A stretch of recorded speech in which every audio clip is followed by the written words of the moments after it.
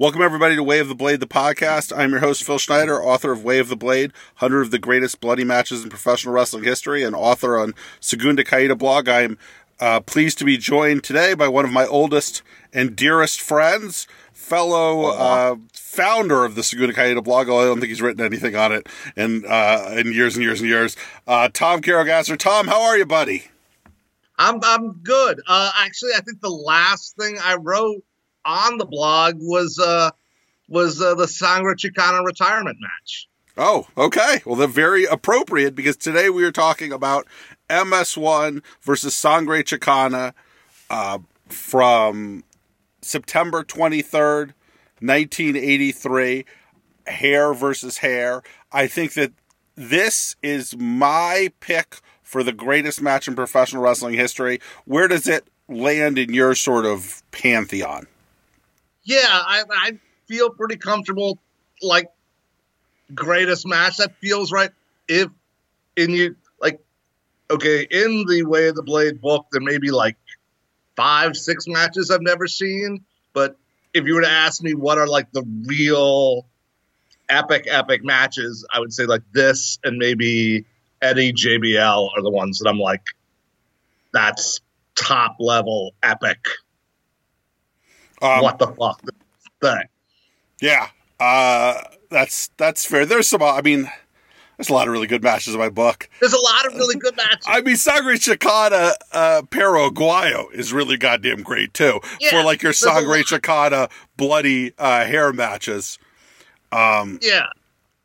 So, but this is Arena Mexico, anniversary show, main event, hair versus hair. It means as much like as a setting of any match in wrestling history, right? As far as that's up there with main eventing WrestleMania, main eventing Starrcade, main eventing a Tokyo Dome show. Like this is, Arena Mexico, especially at this period and, later, I don't know how much it means now, but, main event of an anniversary show is about as big as it gets as a venue. And these two guys, deliver at a level that, very few have ever even come close to, I think would be fair to say. And it's one of the earliest hair matches that we have. Right. I don't know. Well, really one of the earliest lucha matches we have. So we don't, it's like part of me thinks, is there something from like 75 that was as good as this? And maybe there was, right? And there are some things we've seen. Was the Paradas versus Infernales stuff that we've seen, is that before this? Or I don't think so. I think this is one of the earliest matches. When we did the DVD-DVR Lucha set, this was one of the first matches on that. This is an answerable question. We can just look at what the DVD-DVR Lucha set was. This finished number 1 on the voting of that, as it should have. As it should. I think we had a couple of matches that were before this. We have some stuff from 1980 with, that's like Sayama Hamada, Aguayo Babyface, which is like a thing we got from Japanese TV. There's that one show in 82, which is a UWA show that has, Centurion Negro Gran Hamada and Connect Don Corleone. So we've got some stuff from Japanese TV, which is a little before this, and one trio, and then another match from this show. That 6-man with the Parada, Herodes, Colasetti versus Halcon Ortiz, Mascaroni 2000, Kevin Von Erich, which is fun but not like amazing. So yeah, this is one of the earliest lucha matches that we have on tape. There's clips and stuff from the 70s, so you don't know. It's hard to say, right? Whether it was stuff of this quality just going on in Mexico a lot. It certainly stands out with the other stuff that we have around this era, although we have, they have a rematch of this in 1984, the next year, also as the main event of the anniversary show, which is good, but not, at this level. And you get a sense that running it back the next year must mean that the people who were putting things together in CML thought this match was of that quality. Right? Like, if they're just going to go ahead and, run it back right the next year, that must mean this is a match that people thought was exceptional. Right.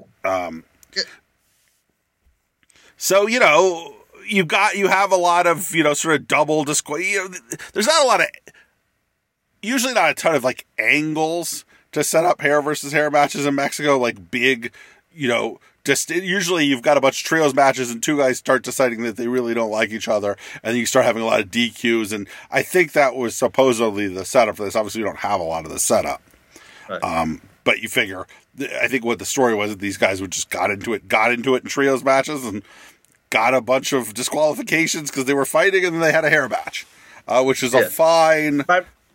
My memory of the mic work is just, hey, let a young guy get a shot, which is a ridiculous thing for those guys have to be like 3 years apart.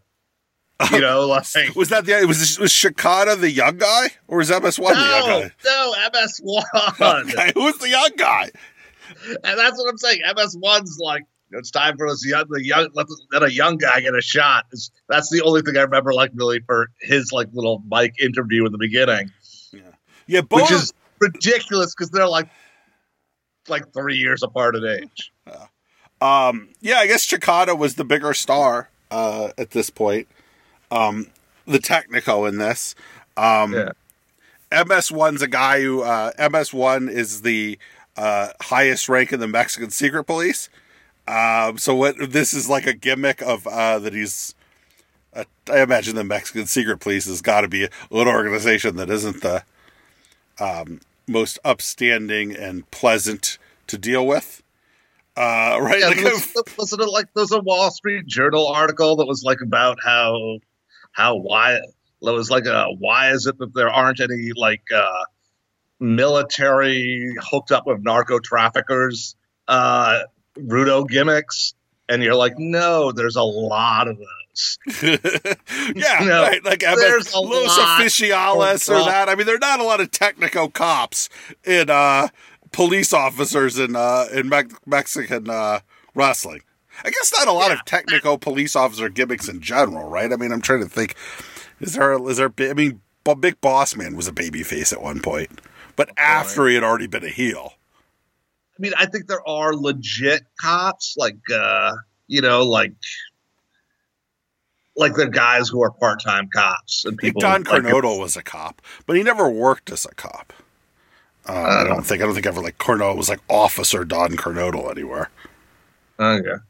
I think it might have been like an ICE agent, Don Cornado. I don't know, something shitty.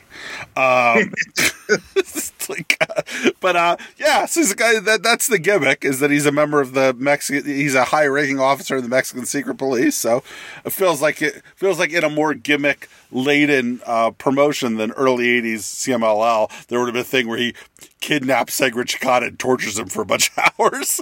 Like as the. He's a guy who necessary. He's a guy who lost his mask to Ryo, but apparently it was like a huge boon for his career because his mask was kind of boring, and he's like a really handsome guy. Super handsome. Similarly, Chikata lost his mask, and kind of same thing, became like a bigger star. Three-way to El Cobarde and Fishman.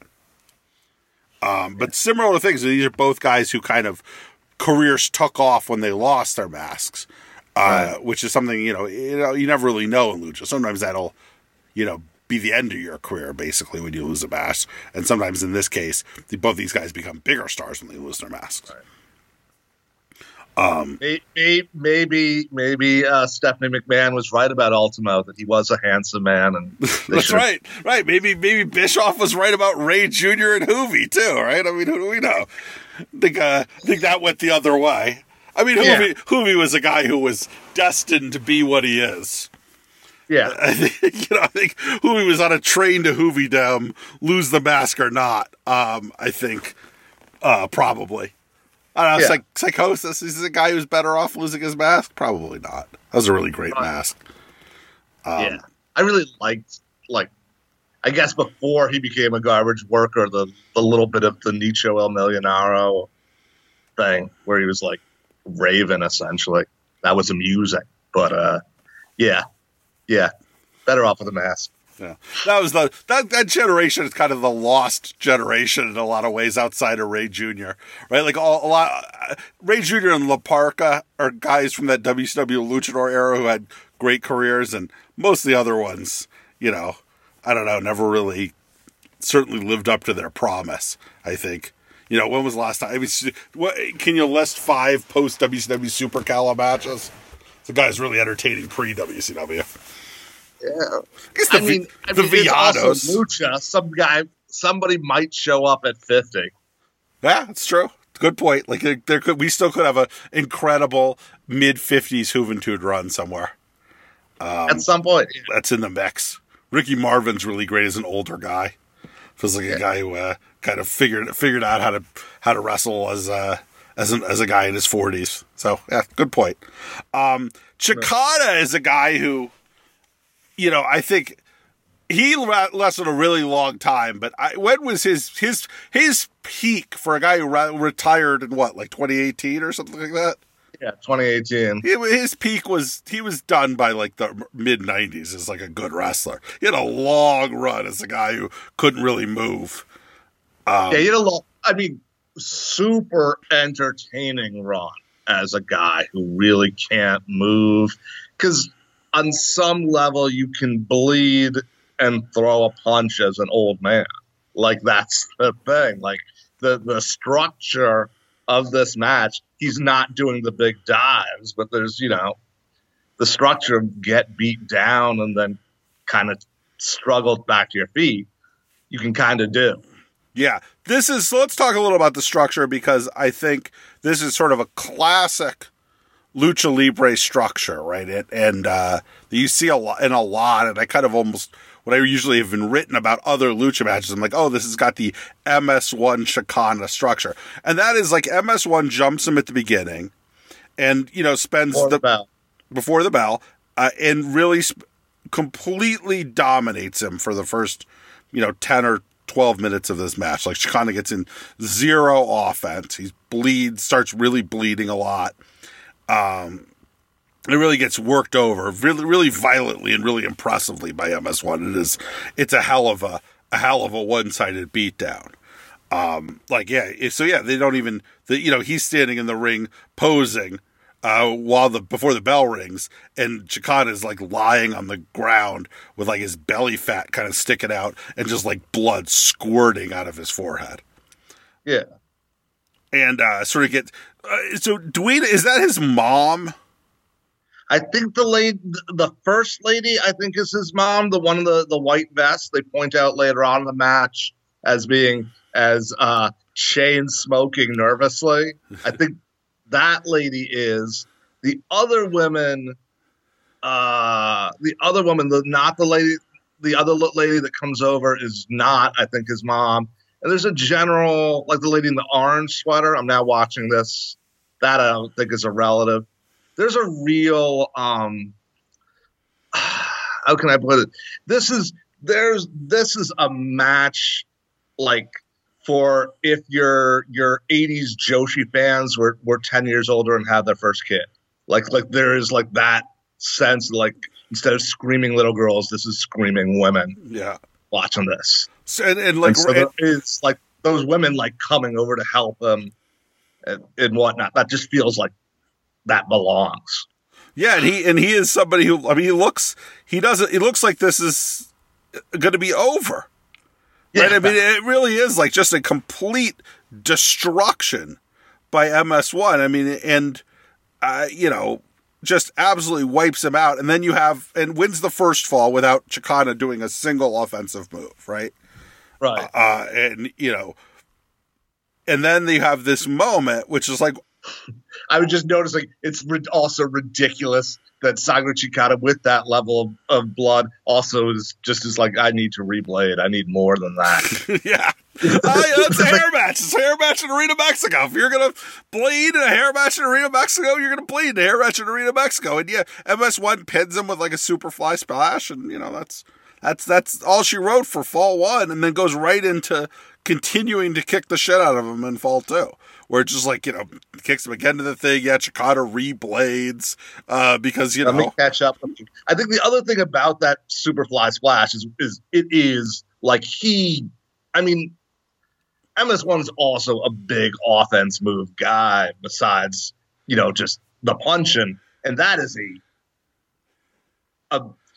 that's a splash because later on it becomes a big issue where he misses splashes. That is a splash that's like 2/3 of a way across the ring. I mean, that's a huge distance that he takes. Doesn't get the height Snuka got on it, but gets a lot of distance, and he lands with a lot of force. It's a really good looking Superfly Smash. Different, like I said, different than Snuka's, because Snuka had like more vertical. This is more horizontal, right? He does go 3/4 of the ring and lands with a real thump on Chikara. Yeah, but also this is a match that is big on make or miss dives, kind of changing momentum. And so you've had, he does, later on in the match, at the end, he does those big dives where he fucking keeps on missing. But that if he hits it, it's a fucking huge fucking dive. Right, and that's I think part of the reason of him having why it's so cool that he wins the first fall with it, right? Is because when it comes later, that's a KO ball, that's a KO blow, that's a lose your hair blow if he lands that and hits it on Chikara.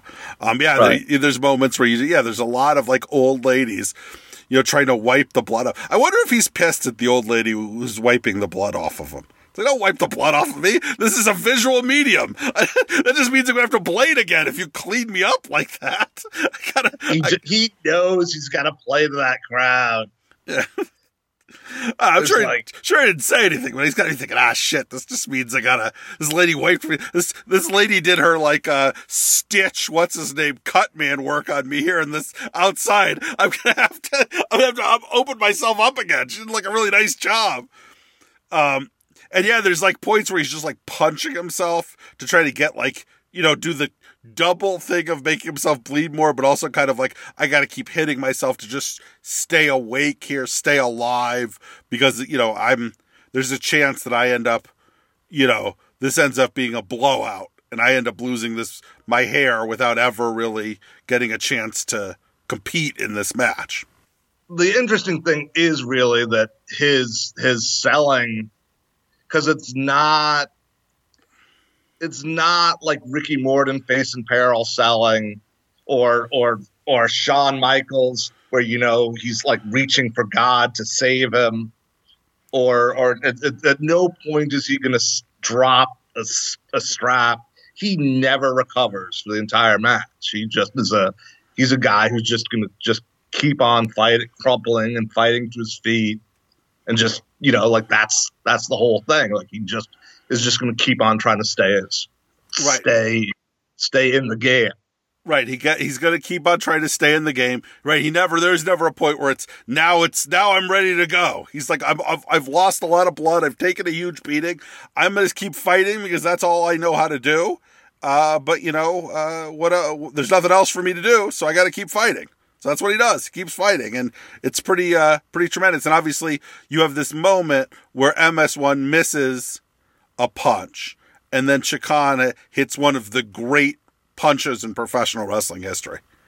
Right. His left hook, and it turns the entire tide of the match with one big blow. And I really think that an isolated moment, that miss punch tope, is one of the greatest 30-second sections of any professional wrestling match of all time. Yeah. That tope is ridiculous. Yeah, it's so good. The cool thing about this, none of the dives in this match are pretty dives.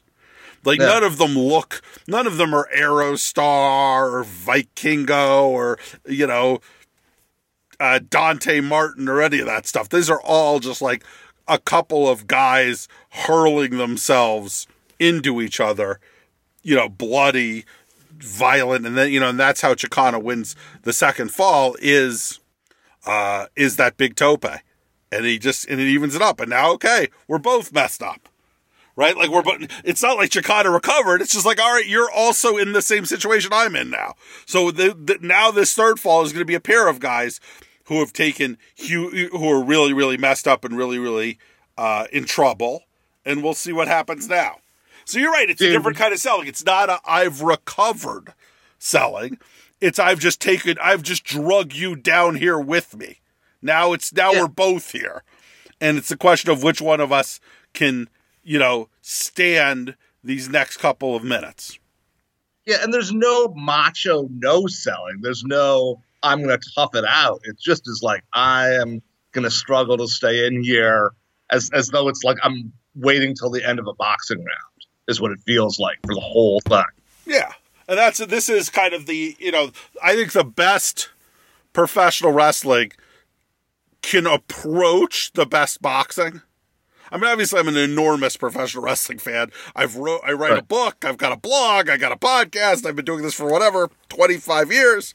But like your absolute best wrestling is the point where you're going, yeah, this is almost as great as your absolute best boxing. Your baseline wrestling is probably better than your baseline boxing. It's worked. It's a performance. You know what I mean? You're not gonna, you can, for the most part, have like a wrestling match that can be designed to have entertaining things, where you can certainly have seen plenty of fights over the years, which are kind of dull. But like, this is what is like, Castillo Corrales, or Gotti Ward, or Ali Frazier. I mean, that's what you are at when you get here. This approaches that. Those are not how you should. Like those are also not boxing matches that are like how you should fight a fight. Like it's not, like in theory, the guy who is doing a lot of shoulder stuff to mitts so no one's connecting with them. It's not happening here. Right. This is guys ball you're eating punches. Yeah. I mean, this is actually, unsurprisingly the way great Mexican boxing is, right? These two guys made their rep the same way Julio Cesar Chavez made his rep, right? Like it's a very similar thing. Like your idea of Mexican boxing isn't guys avoiding punches. Right? Like the great Mexican fighters aren't necessarily shifty. They're guys who come straight forward and get into wars. And that's how guys make their legend. I mean, to the point where, even you'd see, American fighters, non-Latino fighters would say, oh, I like to fight Mexican fighting. That's my style. Yeah. I mean, I think you also see, you see that even in your like shittiest lucha opening trios matches is there's where there's the way that you don't have a face in peril. You have a guy, like at no point does a guy like run to get out of the ring so one of his two partners can get in. No, he's staying there. He gets knocked out of the ring. He comes back in. He's just gonna wait it out until one of the Rudos, slips and then they have the advantage. Right. There's not a point where you're going to run to your partner. That doesn't happen. Right. He doesn't get a moment. He doesn't really ever get a moment of catharsis in this. It's never like Chicana gets a moment where now it's me and my turn. It's more like I've survived this, and now you're also covered in blood, and one of us will survive and one of us won't. But it's never like he doesn't ever get, you're right, he never gets that moment of like, yes, it's Chicana time. The Chicana stirs are going out. No, it's like, okay, I'm also never going to be the same after this. Neither of us will be. And if there will be no winners in this, one of us will get shaved and one of us won't. We both lost. And that's a pretty compelling story. I mean, there's a reason his mom is smoking so much. This doesn't look good for her son, right? Like, I mean, that's always like, I don't know if anyone makes that criticism anymore, but it used to be people would be like, they don't like lucha because there's like so many changes in momentum. And you're like, for the most part, there really isn't. It's like people who don't like basketball, like football fans who are like, there's too many changes in momentum in basketball games. There's lots of changes in possession. there's not really that many changes in momentum. Like the things will go back and forth, but there's like the momentum changes are few. Yeah, I mean, in some ways, MS1 is leading this entire match, right? Like even when he gets, he's, you know, by the third fall, he is absolutely bleeding as much as he doesn't lose as much blood over the course of the match, but he's at the end. He's bleeding more than Chikara just Chikara bled longer. Right. I don't know if they if they don't have a gallons lost stat in Lucha, but you know they should. It's I think Chikara lost more gallons by the end of the match. MS1 has opened it up as much in a way that I appreciate from him. That's a handsome guy, right?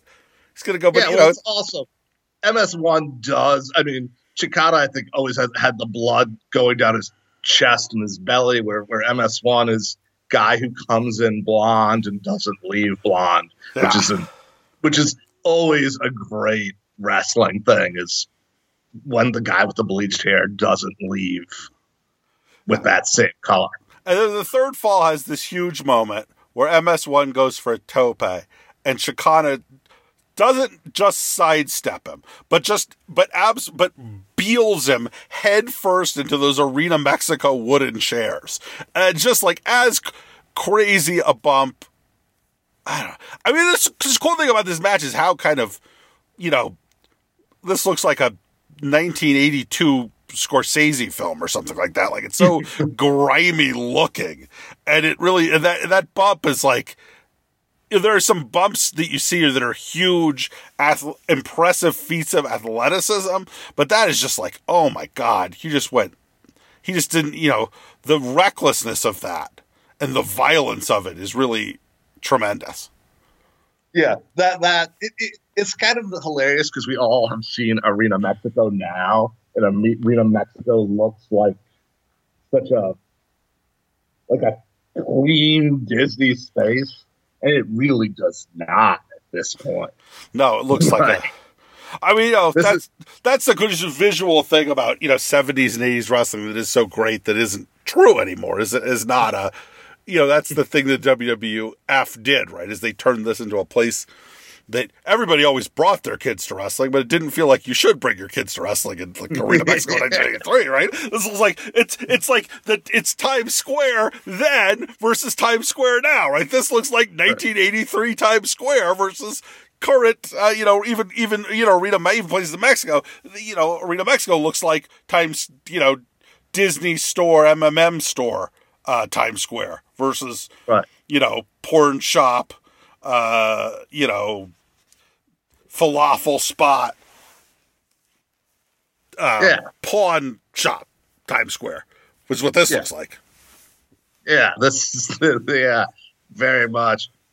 So I'm just watching that dive again. Did you see the crazy way that MS1 kind of rolls out of the ring before he takes the dive? Yeah. His bump out of the ring. Oh my God. Kind of like hits the back of his head on the way out because he's like just so out of it. Yeah, I mean, that's the great thing about if you're going to do something stupid in your lucha career, you're going to do it when you're in a Puestas match at Arena Mexico anniversary show, right? Like if you got 3 stupid things in you, they're coming out in this match, right? So right. I don't know if that's a signature MS1 bump. I probably not. But it's like, all right, this is where if I'm going to do that bump, I'm going to do it in this situation here because we are, at this point the ring is just absolutely just painted with the blood of both of these guys. I mean, it is, it's just watching this match again and sort of we're talking, God damn, this is a good match. What great wrestlers both these guys are. We don't have as much MS1. We've got a little more Chikara. I think the idea is that all of this stuff is in the vault somewhere on Televisa, right? Is that the theory? It's unclear whether Televisa is the kind of people that kept stuff either. Right. Because it's like, there's ought to be other, because Chikara Aguayo is something that, it's not new, but it came out, while we were putting together the 80s lucha set. That was a long time ago at this point, but newer than this match, and that's almost as good as this. Yeah, but I mean that's the thing. We don't know what collectors are out there, and that's who knows. Because you got to figure that there's. I mean, Chicana is at such. MS1's amazing in this too, but Chicana is at. This is an all-time professional wrestling performance by Chicana, and he has some other ones like this. But it's not like we have all of the Chicana, Aplessis matches, like are even close, right? Well, also let me. This is the point where you go into cage match and see if he has anything in Houston. Is this the point? Have we come to the point? I've definitely established. This isn't. I have no reason to curse the name. Oh yeah, right. We'll see if he has anything in Houston, so I can. People who are playing Way of the Blade Pod Bingo can check off. Calls Billy Corgan a motherfucker, which I haven't done yet, and may not have a reason to in this podcast, but I guess we'll see. But I think Chicana has a bunch of UWA stuff that's never going to show up. I think it's not just EMLL stuff that's never going to show up. My guess the is EMLL stuff is the stuff that might, right? I mean, that I don't think there's any. I mean, I just think that UWA stuff is just so much that was never recorded, right? But I don't know if he's a guy who ever really worked America. Well, he worked Puerto Rico, it says here. Oh, who did he work in Puerto Rico? I bet that's okay. That's a weird. Oh, he had a cage match with the Stro. He looks like he had a feud and a cage match with the Stro. With the Stro, not Super Astro. The Stro? Okay. I think I just lost it. Hold on. That fight. What year would have that been? When was the Stro's a guy I have some time for? Yeah. Kind of an amusing. That's an amusing guy. That would be an amusing thing to show up. Yeah. All right.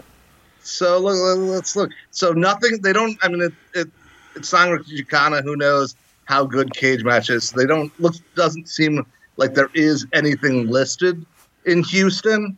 Right. So there's no secret.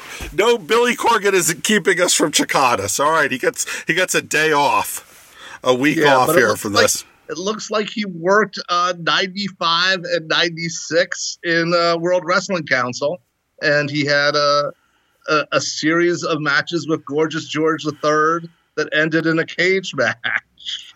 Okay. I mean, there's an 82 Satanic, 1982 Satanico hair matches.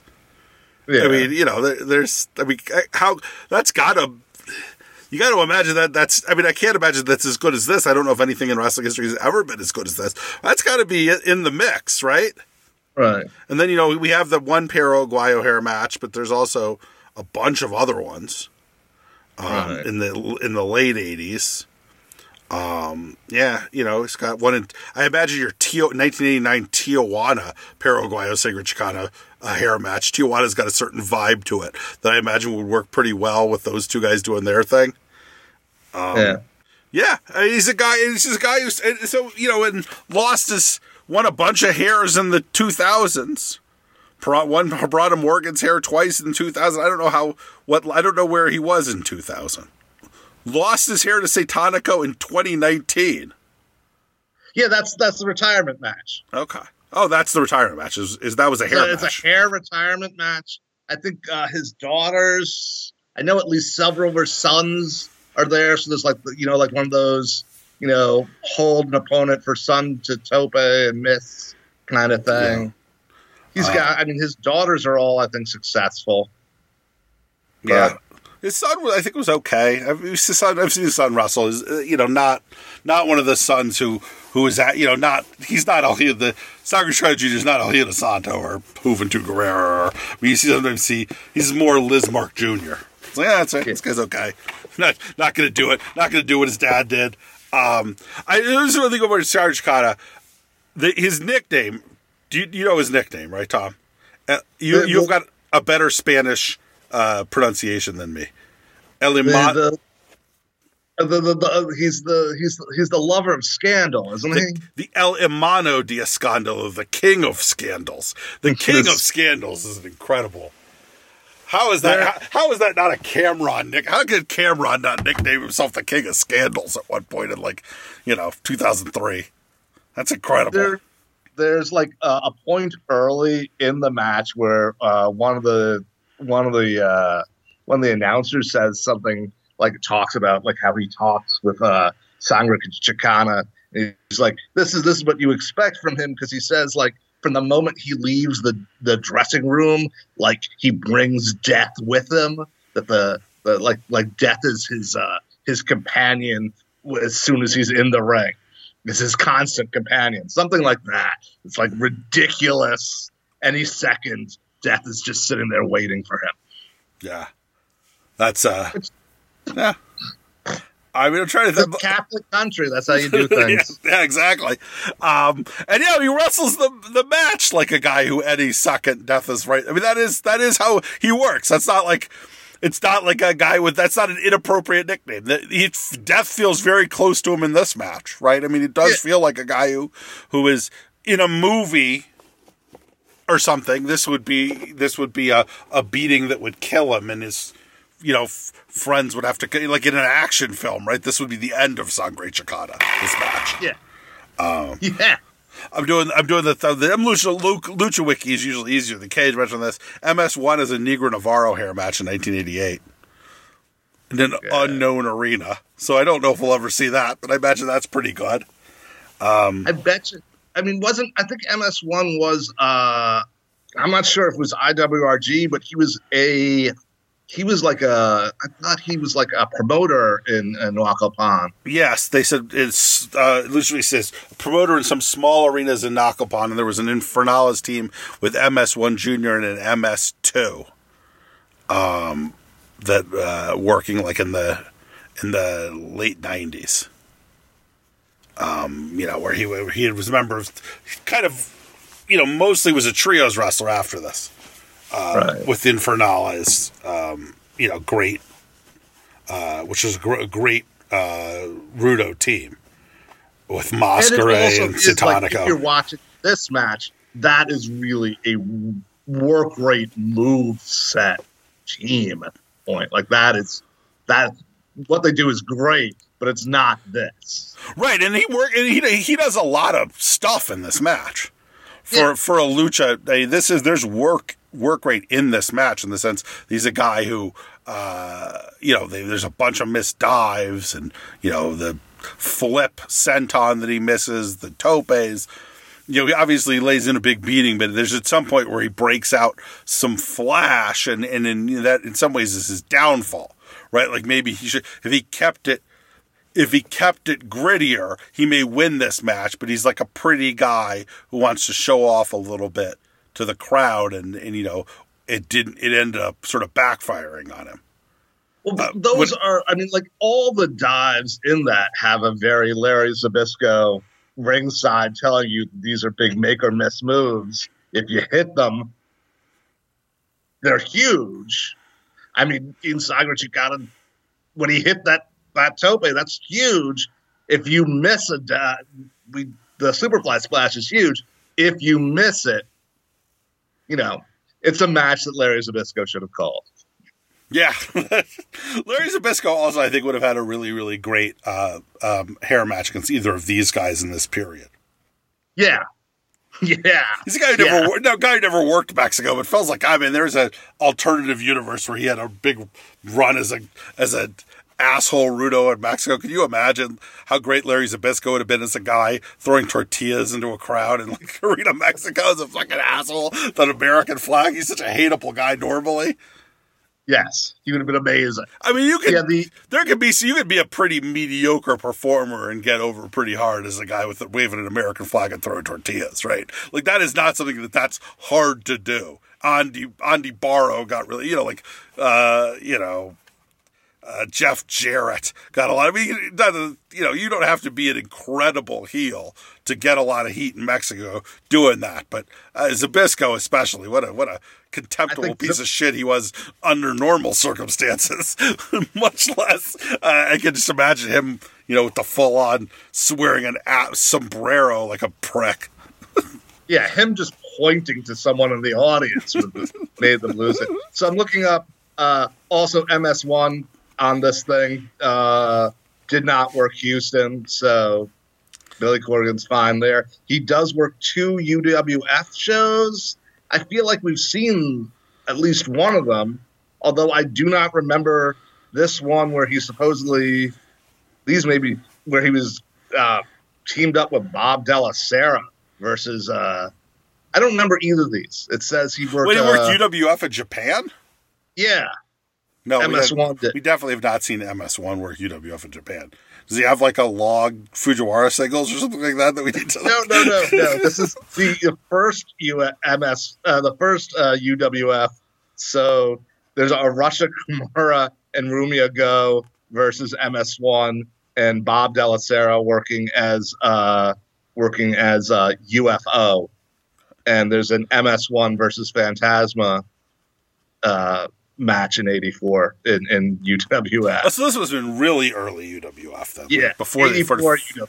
Oh, okay. Which I thought we saw all of as well, at least as much as made tape. Yeah, I thought we did too, but I do not remember seeing MS1 work. So it's a little bit like people said, isn't it crazy that Dutch Mantel worked a shoot style Fed? It's like, no, it wasn't a shoot style Fed when Dutch Mantel worked. It wasn't a shoot style Fed when Dutch Mantel worked, and so it's not like he just worked a Dutch Mantel match against Maeda, which is it's a fun match.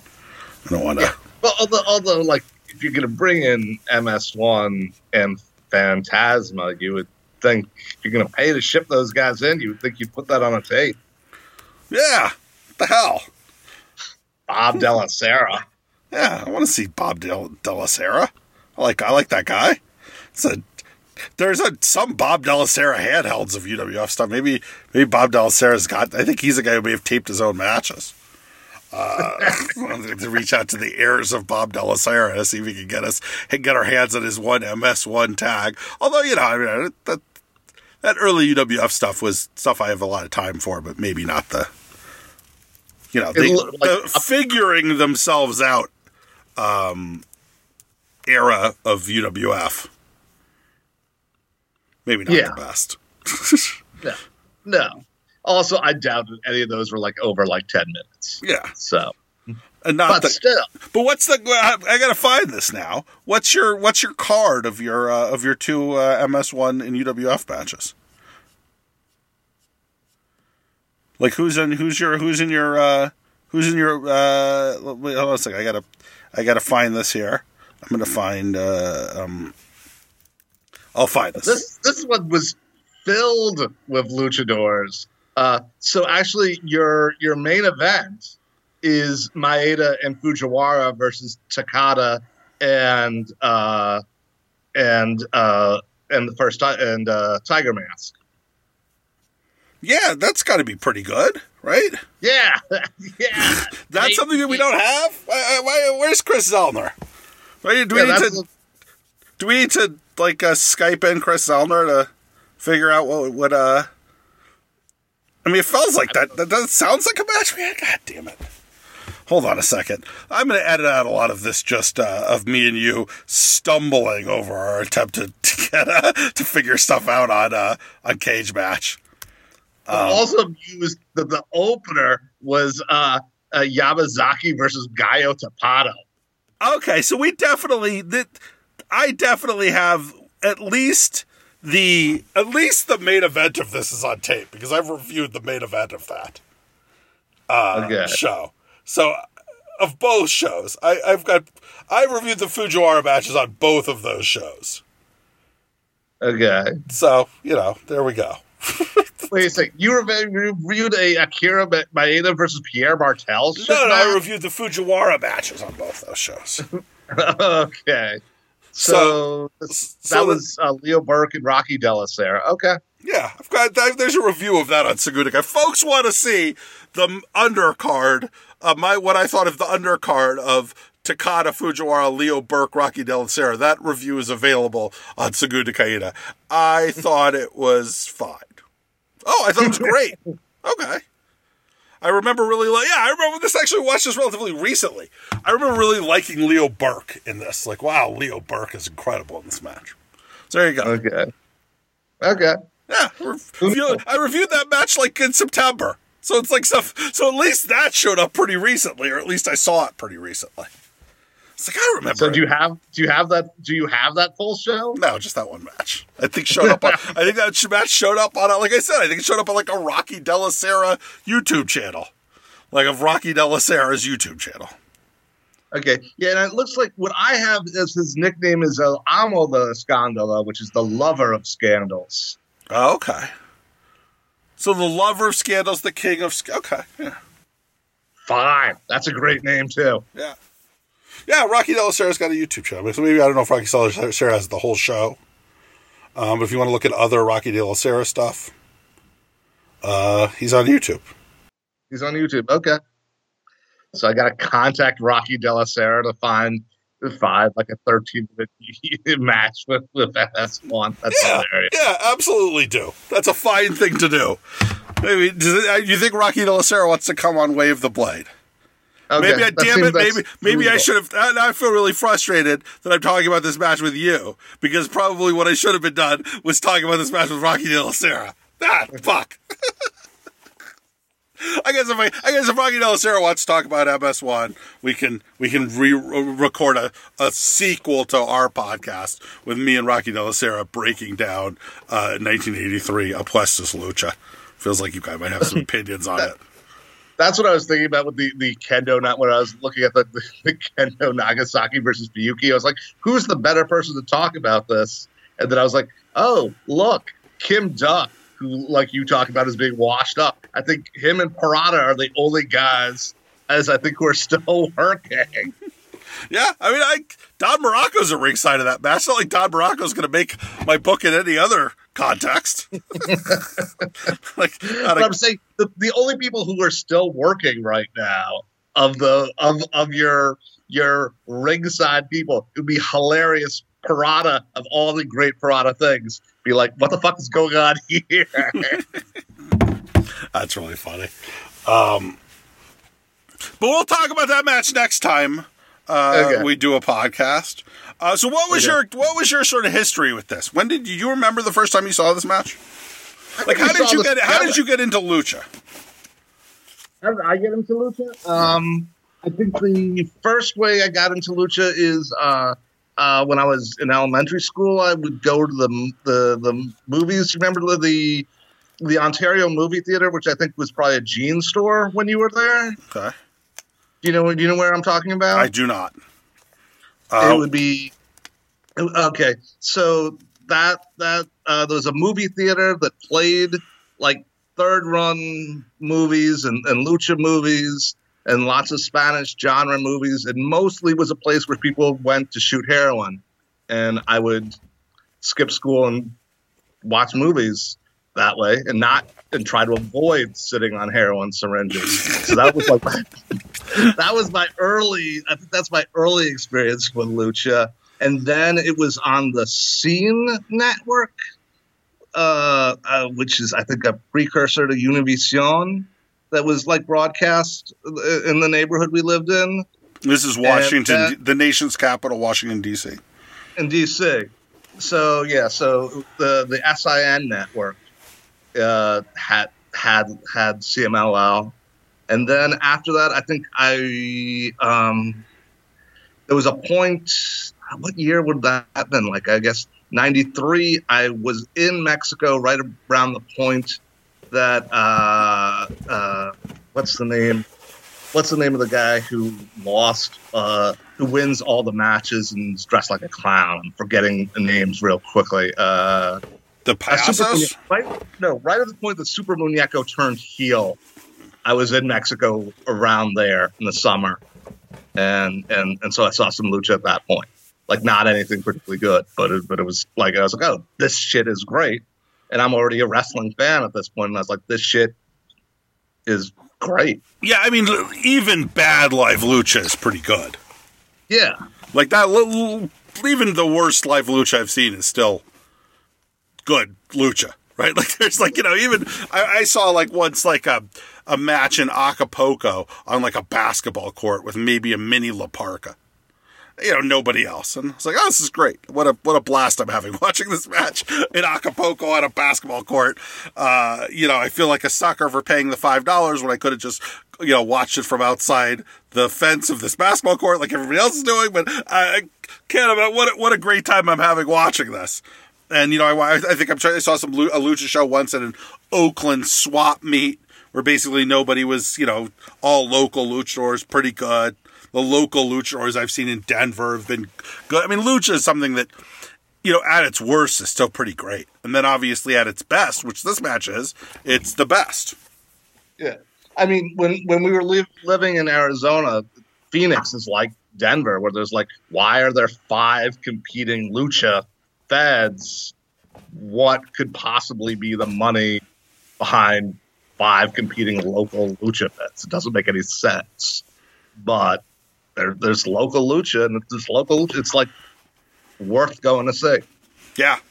That is one of the cool things about where I live now is lots of lucha and lucha that'll bring in, these sort of icons to work, on top of like guys that are, plumbers and sanitation workers and in masks on underneath. And both things are cool. Like, it's cool to watch Negro Casas, and it's cool to watch El Hida Santo, and it's also cool to watch local luchador X. Yeah.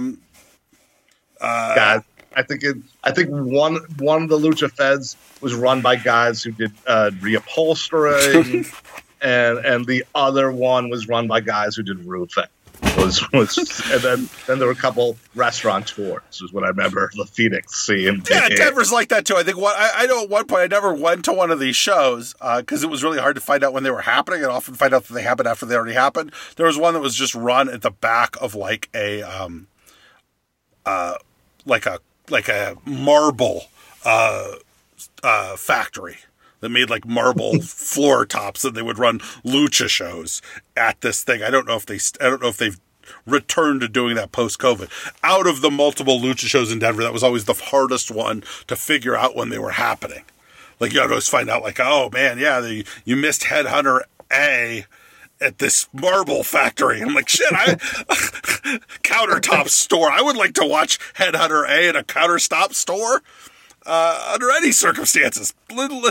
Inform me of this countertop store lucha fed. This is something I will pay $18 to $25 to go see 100% of the time.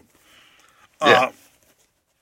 But yeah, I think I mentioned this in the pod already. We saw Negro Casas recently.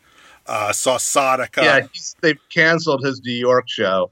I'm pissed off about that. Oh, that's a bummer. Because he's really at having him, I think, coming into like his 70th peak as a professional wrestler, like peak number 70 in his mid 60s, right? He's had other, this isn't 94 Negro Casas, but it's 2021 Negro Casas is pretty great too. So if he comes he's also back, a guy who really works for a live crowd. Like, he knows. Yes, I remember seeing him, and when we seen him live, you just want to watch him on the apron. In these trios matches, you wouldn't even be watching what's in the ring. You just like, let me see what Negro Casas is doing here, hanging out on the apron with these guys. Yes, the best. There's like an LA Lucha match from I don't know when that's like that, where like the local luchadors are good, but you keep on being distracted because you want to see what Negro Casas is doing on the apron. Yeah, him biting his knuckle on the apron because his partner's getting beat up is more entertaining than what's going on in the ring. I mean, that was true when I saw him in Arena Mexico, when he was like in a trios match with like all huge stars in an Arena Mexico show. You still just want to watch him on the apron. Even if he's teaming with like Santo, it's still like, I want to see how Negro Casas is reacting to what Santo is doing versus what Santo is actually doing. Yeah, and then both of these guys, I think, were very good trios wrestlers, too. Chicana, this is Chicana's, this is where he was obviously at his greatest, in the sort of, all this end of a raging bull kind of ugly, fist fight with it all on the line. Right. Is him at his peak as a performer. And maybe What are some other individual professional wrestling performances do you think that were at this level? Like if you had to make a Rushmore of guys having a performance in a match. I mean, I started when I said at the beginning, like the two matches that stand out to me in the book are always this and Eddie JBL, where Eddie is just like, that's ridiculous. Yeah, Eddie in that match is really up there. I'm trying to think of ridiculous. Like, I'm trying to think of other matches in this book. I mean, it's probably going to be a match that has blood in it. I mean, Lawler in the match. This one doesn't have blood in it, but Lawler in the match where he gets squirted in the eye with ink. His Dundee hair match. Right. Dundee loser leaves town match where he gets squirted in the eye with ink and has to work the match around the one eye is pretty incredible. I mean, the thing is, like, I mean, Lawler, I mean, Eddie's, it's what is the moment where you're a really consistently great wrestler and then you just step up to another level. That is just like, man. It's hard to get. It's hard to get at this, right? I mean, there's probably. I mean, Kawada in the famous '94 match is probably up there. I mean, you know. Did you watch the Lawler Rodney Mack match from like 3 weeks ago? No, how was that? So, I mean, it ends in a GQ, but like the, you know, so you know, like run in from the back, but you're like watching this. These are people who know how to build a match in a way that you're like, oh shit, this could actually step up at any moment. Like it doesn't, but it never, you know. There's a but if it did, you'd be like, okay, I could see that it would.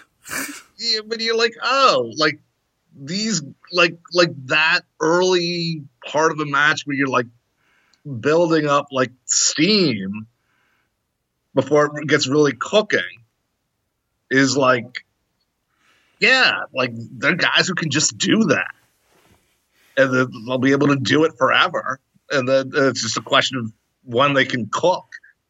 Right. I don't know. They may not be able to cook anymore, but they can simmer. Like motherfuckers. They can simmer. Yeah, Chikada was a guy who I don't know how much he could cook in the 2000s, but there's some simmer in even his like later stuff where he feels like a guy who can't has to be helped into the ring. His body is so broken down.